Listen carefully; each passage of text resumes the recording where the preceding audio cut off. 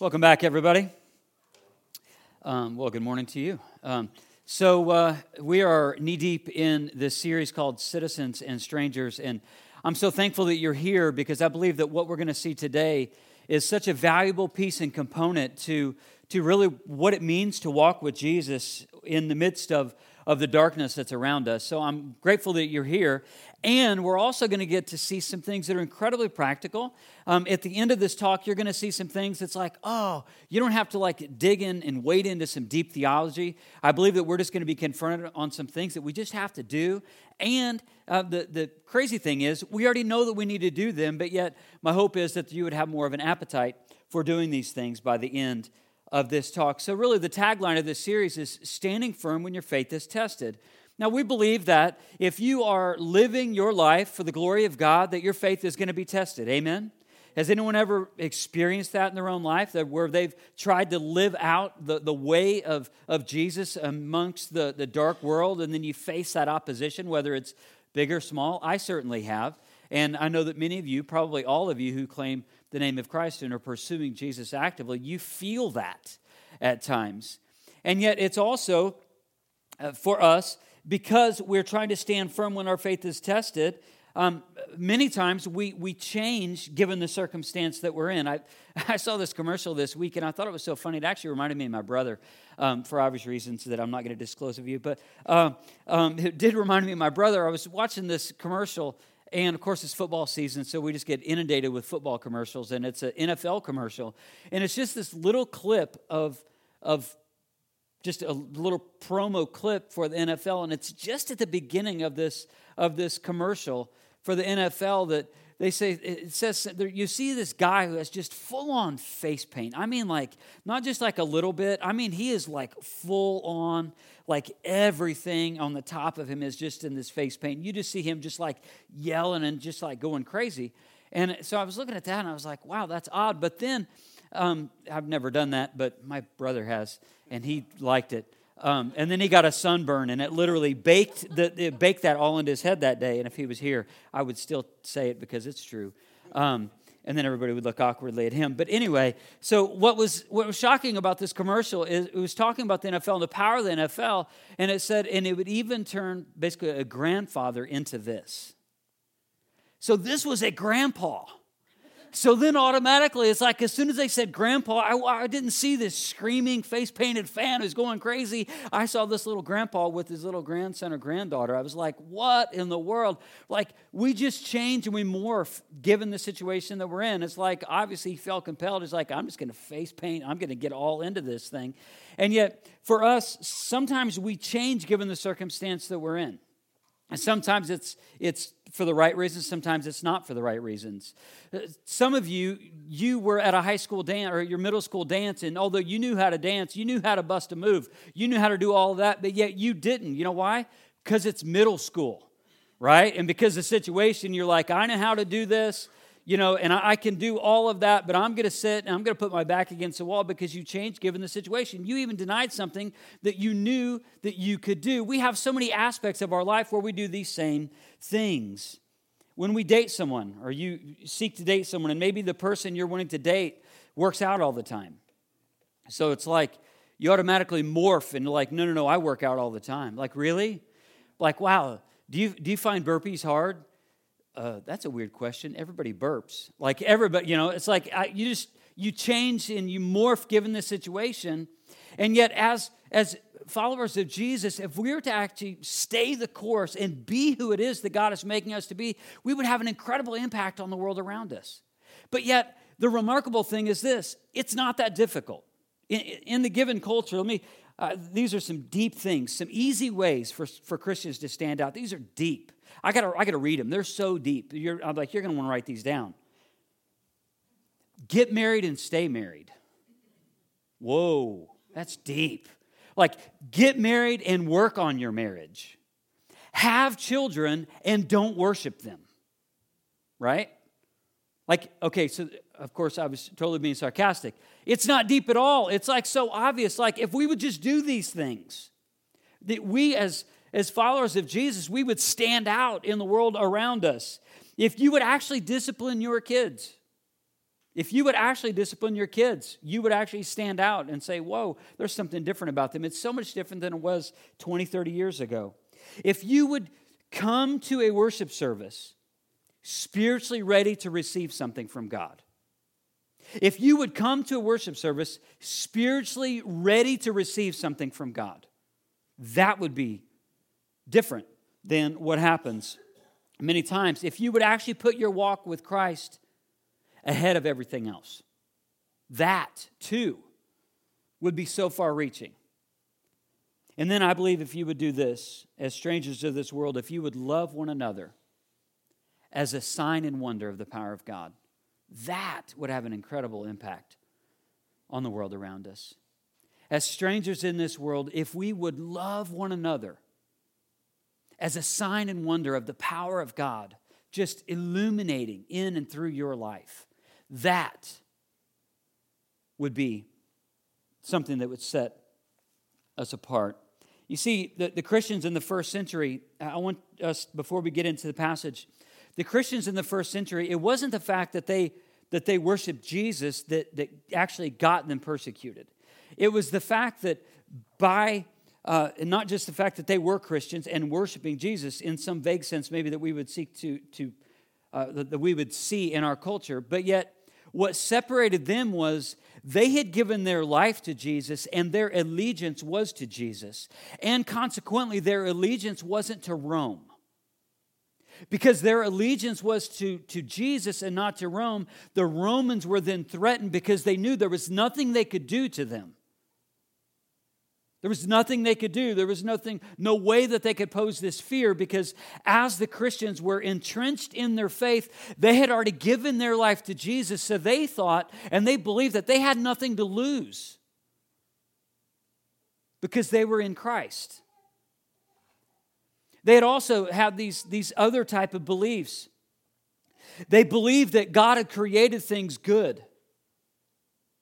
They also believed that there was a cataclysmic fall in Genesis 3 where sin was introduced not only into humanity, but all of creation has then been fallen. And as a consequence to that, they believed that there was no way that an individual, in and of their own right or through their own effort, that they could be right with God again because of the effects of sin. The early believers, they also believed that as one would maybe seek to be reconnected with God, that the only way that they could be reconnected with God was through the repentance of their sin and then surrendering to the lordship of Jesus. This is just what they believed. This was just core to them. They also believe that a Christian lives under the righteous rule of the one true King, and his name is Jesus. I was doing some extra reading this week, and there was a Roman historian by the name of Tacitus, I believe was his name. There's no evidence historically that he was actually a Christian. He was actually Roman, again, a Roman historian. He loved Rome. And he actually wrote in his own annals, in his own writings, of the types of things that I've talked about so far, about how Christians were persecuted and how the animal hides have been sewn into them. But also there was another interesting thing that I read. That he recorded this. He recorded that not only did those other things happen that I've talked about week by week, but also that he was so sick and sadistic that he would take the Christians, the same Christians I told you that would be crucified, and then he would set on fire in his gardens, but that he loved charioteers.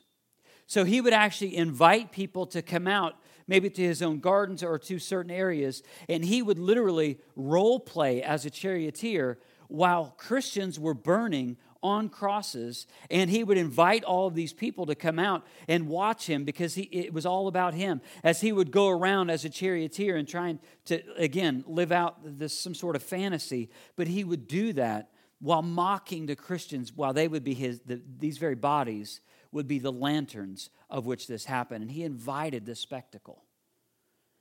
And Tacitus also records in history that this wasn't because the Christians had necessarily done anything wrong. It's just because how evil that emperor was.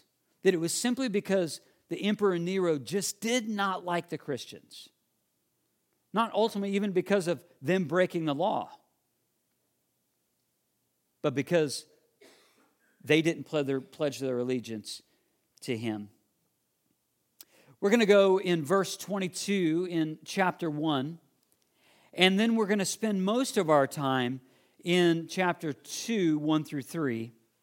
But I want us to get a running start, if you will, into this passage because it's important. Not only is the word therefore at the beginning of chapter 2, but we'll also see in context really what Peter is talking about to the original audience and to us.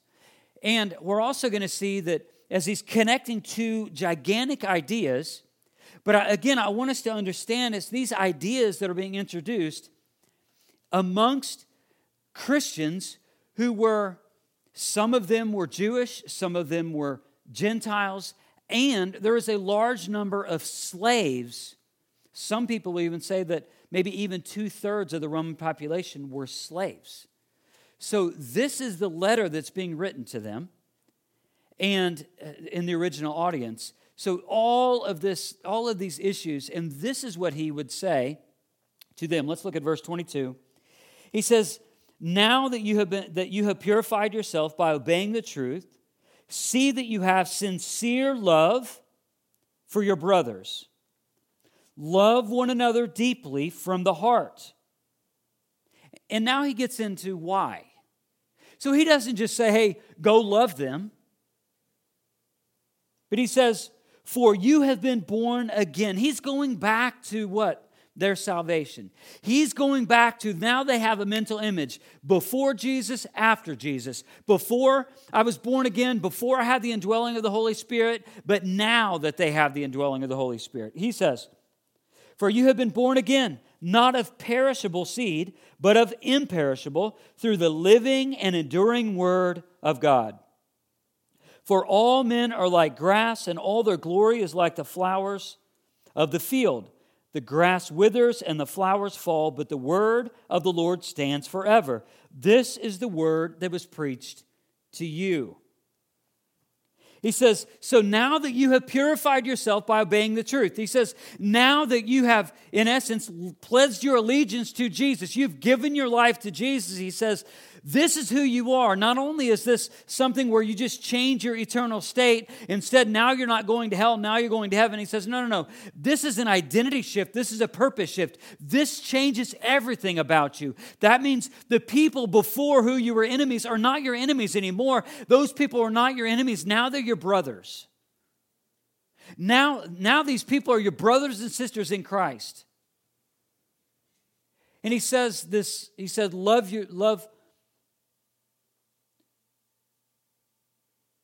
He says, now that so that, by obeying the truth, so that you will have this love for the brothers, this brotherly love, this Philadelphia. He says, now you're going to have a genuine love for the brother. It's not going to have to be, you're not going to have to conjure something up. It's not going to be fake. It's not going to be hypocritical. It's going to be the real you, because what was dead in you is now alive because of Christ working in and through you. Not of perishable, but what? Imperishable. So he goes back, he says, that's who you were, and this is who you are. And he says, so that you have sincere love for your brothers. Love one another deeply from the heart. That's a different word. That's the Greek word agapeo, coming from the root agape. That's the you before me love. That's the love that's identified with only being in Christ. That's the self-sacrificial love. That's no, you before me. This is the posture. Is it the posture of the mind? Let's go back to our passage. What does he say at the end of verse 22? It's the posture of the heart, not the mind. Meaning that it's deeper than your mind. This isn't just something that we should think. This is something that we live out from our heart. It's out of the heart that the mouth speaks. It's out of the heart that you live and do everything. All of your beliefs and your behaviors are shaped out of your heart. And then he continues. He says, for you have been born again, not of perishable seed, but of imperishable, through the living and enduring Word of God, meaning that the living and enduring Word of God, meaning the Word of God, the Bible, the Scriptures, the Holy Scriptures, the inspired Scriptures, now they're moving in and through you. And he says, now you're obeying Christ and you're obeying His Word. You're deeply and richly dwelling in the Bible, in the Scriptures of the time, and it's changing you. And the Holy Spirit is using the Scriptures to change you. Not just the way that you think, but the way that you love from your heart. Then he goes back in verse 24, he says, all men are like grass, and all the glory is like the flowers of the field. The grass withers and the flowers fall, but the word of the Lord stands forever. This is the word that was preached to you. He says, this is not new information. I'm telling you something you should already know. And Christians in the room, today, I'm going to tell you things that you already know. There's probably nothing new that I'm even going to talk about here.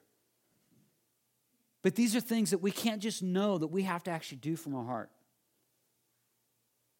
Verse 1, therefore, rid yourselves of all malice and all deceit, hypocrisy, envy, slander of every kind. Like newborn babies, crave pure spiritual milk, so that by it you may grow up in your salvation now that you've tasted that the Lord is good. This is a connection back to Psalm 34:8, where it says, taste and see that the Lord is good. He's not correcting them, he's encouraging them.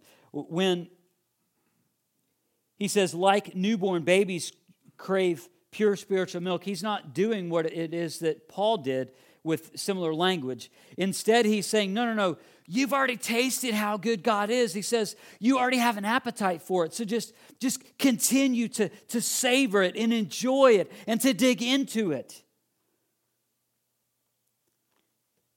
As Paul would say in Colossians 3:16, let the word of Christ dwell in you richly. Let the word of Christ dwell in you richly.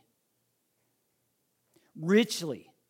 Not superficially, not on a surface level, but at the heart level, so that it changes and shapes you from the inside out. Remember, for all you parents, maybe some of you older teenagers, maybe you send your kids out to play and they got themselves absolutely filthy. Your kids ever do that? Out to play, and you sent them out there and they were fine. And then after a while, they're outside playing, and then you just look out the window and you're mortified because maybe they found the sprinkler, they found the hose, they got in the pond, they rolled around in the dirt after they got in the pool. Maybe they got in the pool, then rolled around in the dirt, and then got back in the pool. Who knows what that looked like? It's this type of language that Peter's talking about when he says rid yourselves. It's a metaphor, if you will, for someone who literally, and in speaking of somebody who literally had been drenched or had been filthy, and they literally are just peeling off the layers. Just peeling off the layers. It's that. It's like this is who you were. This is who you were. And he says, therefore, let's go back to the passage, verse 1. He says, therefore, peel off the layers, rid yourselves. What I love about this is these are things that we do. These aren't things that we just go to a service and we just kind of limp through a service and we just kind of sit here and be like, and we can't just wait for the preacher to clean us up. These are things that we literally have to do. This means we can't just read the Bible ourselves and be like, woo, I got that over with. I checked that off my list. Thank you, Bible app. Here, I'm just going to go through this. I'm just going to fly through this right now. Instead, he says, rid yourselves. That means you have to actually take the word and do what it says. And actually do what it says. And in verse 1, he says, rid yourselves. In other words, peel off those layers. It's taking off the clothes before you come in. That's what you told your kids, right? You said, take your clothes off before you come in. You're filthy. That's what my mom and grandma and dad and, well, everyone around me said when I was a kid. You see, for us as believers, loving one another requires that we rid ourselves of those things that betray that love. When we love one another, it requires that we rid ourselves of those things that betray our love. And what he would say next in talking about malice and deceit and hypocrisy, envy and slander of every kind, all of these things betray love, don't they? I mean, we cannot say we can't say and also be true at the same time to say, oh, I really love you, and mean it if we're doing any of these things. Because if you're doing any of these things, you're actually proving that you don't love them.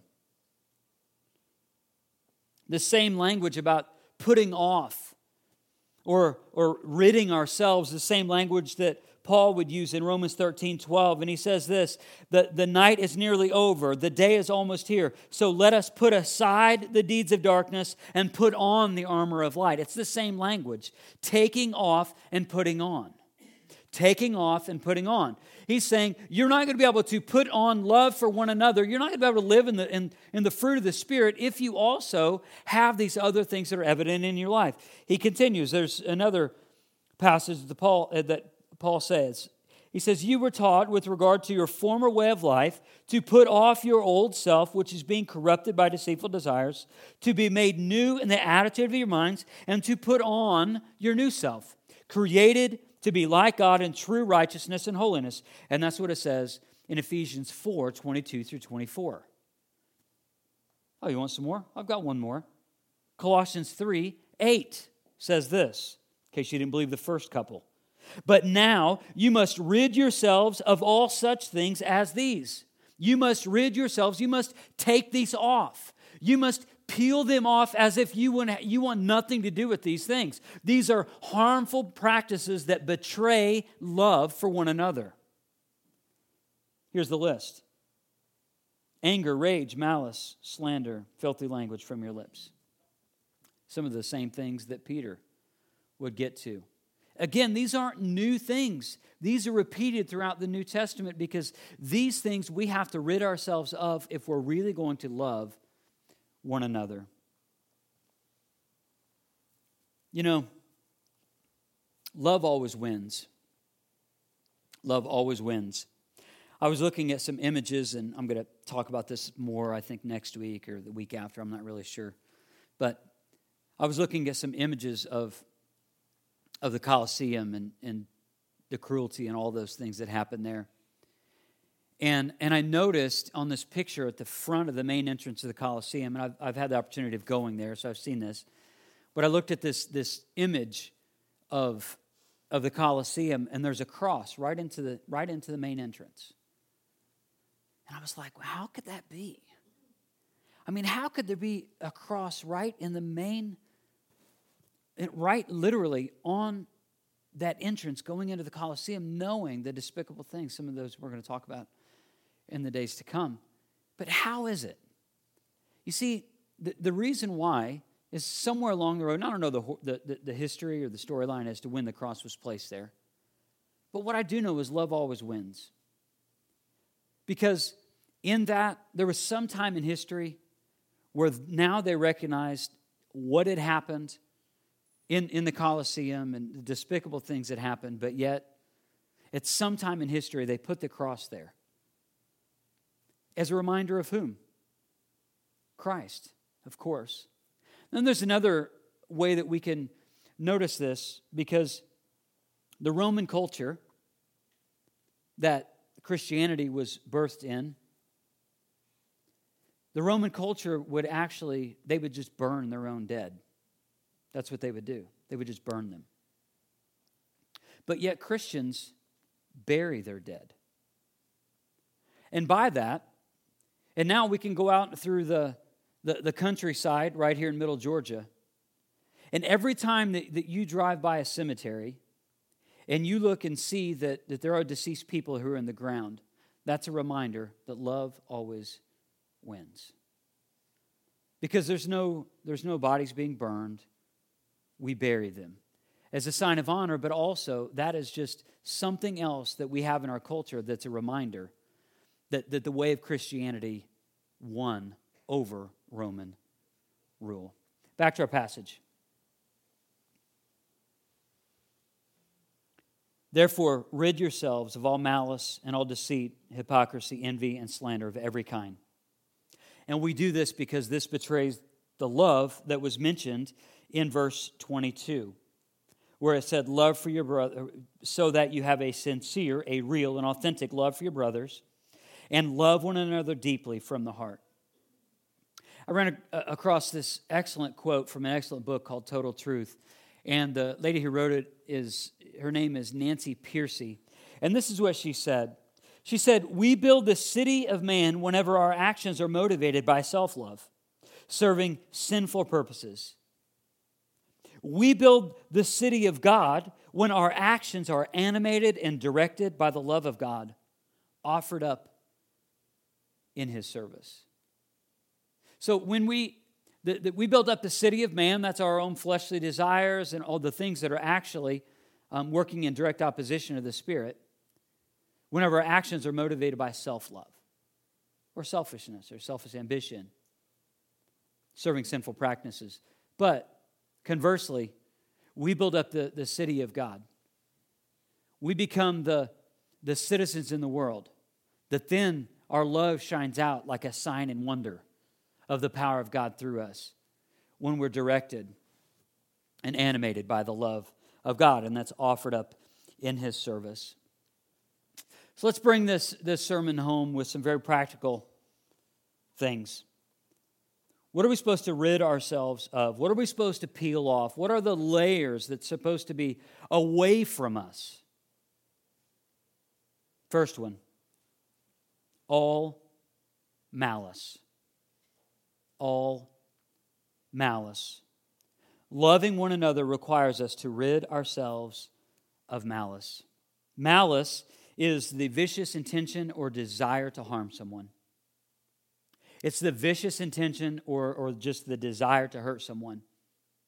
And we do this primarily in two ways, but I would say as Christians, we probably do it more primarily in one avenue more than the other. We do this through words and actions. And we see this as a biblical example. We see the betrayal and abandonment of Joseph by his brothers. There was malice there. They were just leaving him for dead. Of course, we know that God has the right to rule and overrule, and He took that, and it was just an amazing thing that happened through that. And just how that storyline of Joseph and his brothers actually turned out was incredible. But it was malice. It's a biblical example. The crucifixion of Jesus was the ultimate form of malice. Some other ways of malice for us, and just have some examples, just so we can understand that just because we look at a word that we don't use every day, I want us to understand that it's something that does impact us every day. So the words that we use can be malice. Is when a student spreads rumors about another because they don't like the other person. They don't like that the other person is more popular. So they use these stories, or maybe they spread rumors about a student simply because the other student is more popular. So now they're trying to get back at them and hurt them. Again, maybe it's a group of people, they get together and then they just decide to ignore someone else. Just inflict pain and loneliness on them. Maybe it's somebody in a home and they say, I hate you. Or they say, I don't want anything to do with you. Or they say, I wish you were never born. And I hope that didn't happen in your home or in any home you've ever lived in. But I know it's true of some homes. All of that is malice with words. There's also some actions. These are more obvious, maybe. But some actions.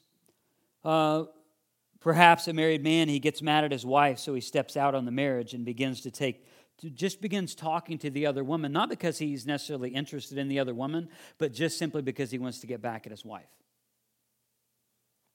Or maybe after a fight, the wife goes out and she spends their savings at a shopping trip simply because she's mad at her husband. So now she wants him to hurt like she felt hurt. Maybe it's a family member, they intentionally hurt another family member, like physically, simply because they're mad at each other. All of this is malice. All of this is malice. Let's look at another example. Loving one another requires us to rid ourselves of all deceit. Write down the list. First one's malice. This is deceit. Loving one another requires that we rid ourselves of all malice and deceit. Deceit is when you mask impure motives by doing acts of righteousness. It's actually, you go out and you try and make yourself look good, but really your motives are bad. This does happen in church where maybe you go through and you're like, or in churches where somebody says, oh, they go to that church just because they believe that if they do that, they're going to be more socially connected. Or they go to that church simply because that's where the movers and shakers in the community go. So if they go to that church and that's where the movers and shakers are, then their motives are impure. It's not about worshiping. It's not about Jesus. It's about what they can gain by being around those other people who they think are going to give them more influence or leverage. Some examples. Deceit. A classic example of this is, who's ever heard of a Ponzi scheme? Ponzi. Anyone ever heard of that? The Ponzi scheme. It's actually named after a guy, Charles Ponzi. It's so bad that for the rest of humanity, probably, anything like any type of scheme like this, to where you literally you deceive people by saying, "Hey, we're all going to make some money off this," but really it's just an exchange where somebody would take your money. That's what he did. Charles Ponzi, he took people's money. And he said he was doing something with it, but he wasn't. He was pocketing a bunch of it. And then he would just pay out a little bit to someone else, but he himself was becoming incredibly wealthy. As a matter of fact, he was making at the height of what Charles Ponzi would do, some sort of mail and postal reply coupon scheme. Of course, it wouldn't work today. Who buys stamps, right? Not very many of us. But he was making, in essence, of $250,000 a day in his day. That's the equivalent to about $3 million a day in today's money. Like, that's some bad stuff. But this Ponzi scheme, so he was deceiving people. And now, how terrible is it that forever, when these types of things, or anyone, if you think of a triangle, the whole triangle scheme thing, it always goes back to the Ponzi scheme. Charles Ponzi will be forever known as being a crook, because he was actually confirmed to be guilty of 86 counts of mail fraud. And this is the same thing that Bernie Madoff did as well. And you want a biblical example of deceit, you look at Jacob and Esau. Jacob, his name was Deceiver, the heel grabber. So literally, he deceived, and it was deceit. And he twisted things around to get the birthright and blessing from his brother Esau. And of course, if you've read that, you know how that works out. I'll give some other examples of deceit. John seems very interested in the struggles of a woman's life, but he does it because he just wants to date her. Or Bill, he poses as a parking attendant. This one's great. I came up with this one. This one's the best. Bill poses as a parking attendant at the Cheesecake Factory only to steal your car. Like, I don't know why that was so good to me, but probably because I want some Cheesecake Factory. I don't know. Turtle cheesecake is my favorite, and I've got a birthday coming, so there's a hint. Here we go. Here's another example.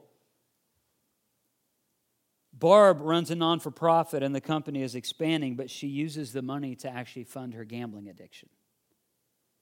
So on the front end, it looks like, oh, this is noble, this is right, this is honorable. But yet on the back end, it actually has very twisted motives. And this is still common today, to where the motives are wrong, but yet on the surface we say, oh, this is a great person. I'll give you another example.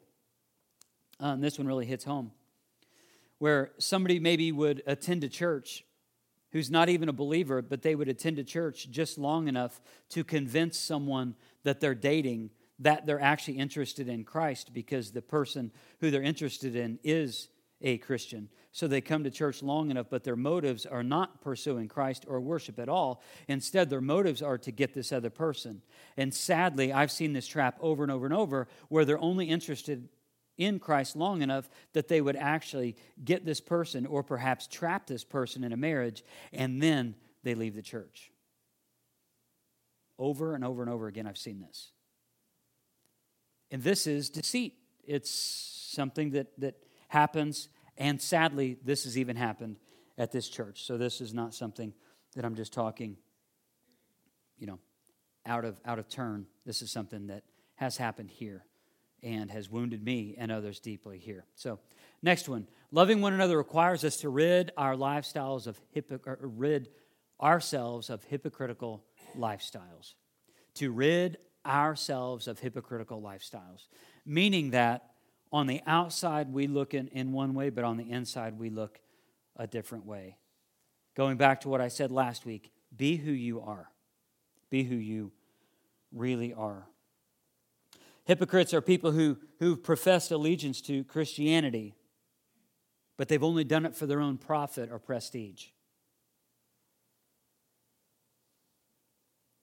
So, I'll give you the last one, then I'm through. Actually, I'm not through. I've got two more. Sorry. It's going to be at least another 20, 30 minutes. Next one's this. Loving one another requires us to rid ourselves of envy, of wanting other people's stuff, wanting other people's lives, wanting other people's marriages, wanting other people's possessions, wanting other people's positions, wanting other people's kids. If we are going to love one another as a sign and wonder of the power of God in our life, we have to rid ourselves of all envy. Of all envy. Stop living our lives in comparison to other people. And social media is a great weapon, actually, against loving one another well, because there's a reason why Instagram is called Envyogram. Because in it, there are a lot of characters of people, and it just can cause us to just compare ourselves to someone else. Because everybody puts the manicured picture in our social media feed, and we have to be really careful of that. That doesn't spur up envy, because we actually we lose the essence of who we are by trying to be someone else.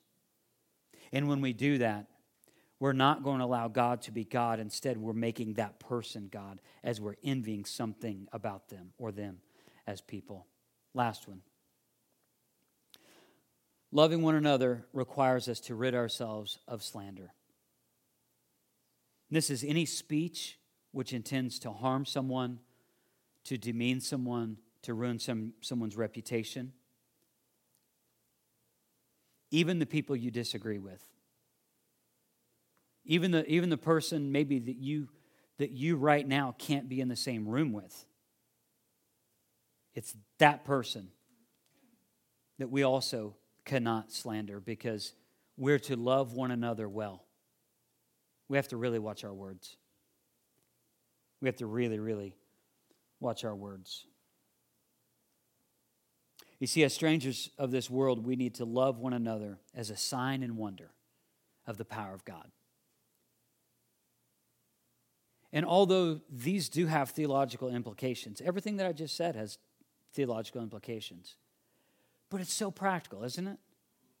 If we would actually start growing in the love for one another, and that we would just commit when something in our heart just spurs us to bring about malice or slander or deceit or hypocrisy or any of those things, if any of that would come up to us, instead we would just go to Jesus and we'd say, Jesus, I repent.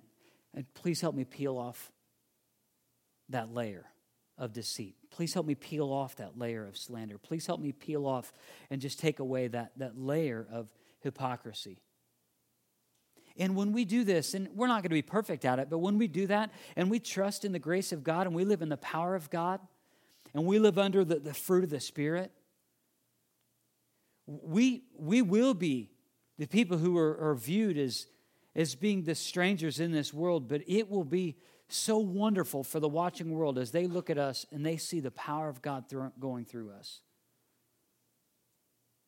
And when the power of God goes through us and the fruit of the Spirit dwells in us, love for one another is so evident.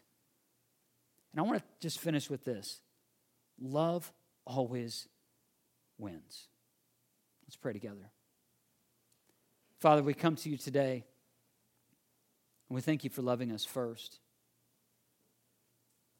Loving the unlovable,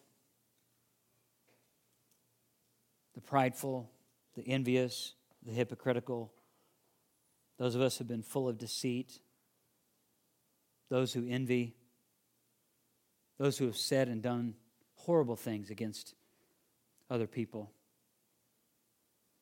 Every person who commits their life to you, Jesus, brings all of that baggage with them, trusting in the finished work of the cross.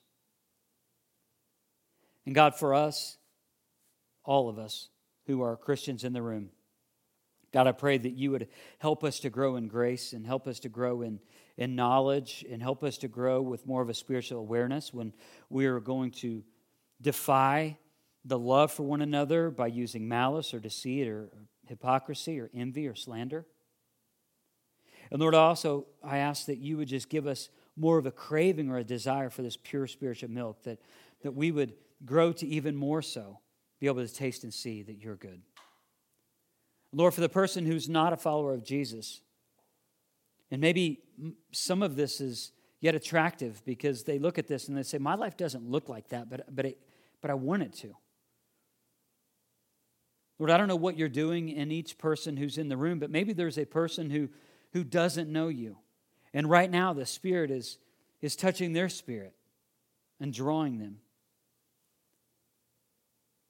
Father, I pray that as you just continue to draw and move by your Spirit, God, that you lead that person to repentance, confession of their sin, acknowledgement that you, Jesus, were the perfect and atoning sacrifice for their sin and for the sins of the world. And allow them the grace to walk under the kingship and lordship of you. Lord, thank you for being so abundantly good. Good when we're not good. Powerful when we're weak. Graceful when we have nothing for ourselves or others. We owe everything to you, Jesus. Amen.